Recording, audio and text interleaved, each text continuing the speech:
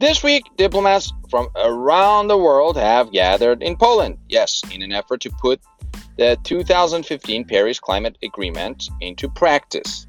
Remember the pact? Yes, which, by the way, doesn't actually come into force until 2020, is based on the voluntary commitment of over 190 countries to cut their emissions. I'm Bruce Buddy. Join me as in this episode we'll be looking at climate change and domestic politics. Okay, even as high-level efforts to starve off environmental catastrophe rumble on, climate change is already reshaping domestic politics in countries around the world. So let me give you 3 recent examples of how climate change politics is in a way impacting domestic politics. Let's start with France. Yes, smoke on the horizon. While the Yellow Vest riots that have in a way gripped France in recent days started as a protest against President Emmanuel Macron's plan to hike taxes on fuel. Yes, Mr. Macron built the taxes as part of the broader effort to reduce France's carbon footprint, while middle-class voters view them as another hit to their pockets during an already tough economic times. While committing to reduce emission is one thing, getting buy-in from the public, particularly from working-class voters who are in a way disproportionately affected by higher energy prices, will be much harder. Let's move to the United States. Yes, a Green New Deal. In the United States, there is one way to make the Green Revolution more in a way palatable to the public.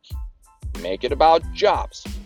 While spying an opportunity, a group of incoming House Democrats are pushing for a bipartisan committee to draft legislations that would move the United States to 100% renewable energy in a decade and creating new employment opportunities along the way.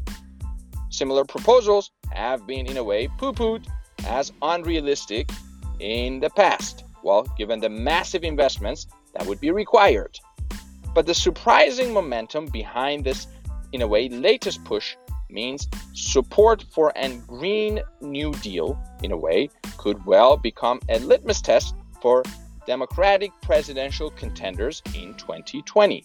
Well, we just have to see. Let's move to Brazil. Yes, I have been talking about Brazil in previous episodes, but a lot of hot air in Brazil. Well, Brazilian President-elect Jair Bolsonaro is taking the opposite tack.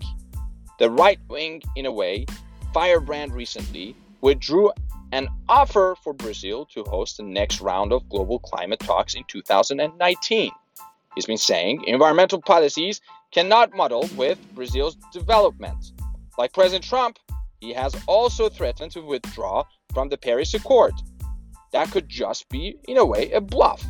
Well, in part because Brazil's Congress might try to stop him, but also because the move, in a way, may do less for him politically than simply restraining local environmental regulators' ability to impose fines and penalties on big agricultural businesses.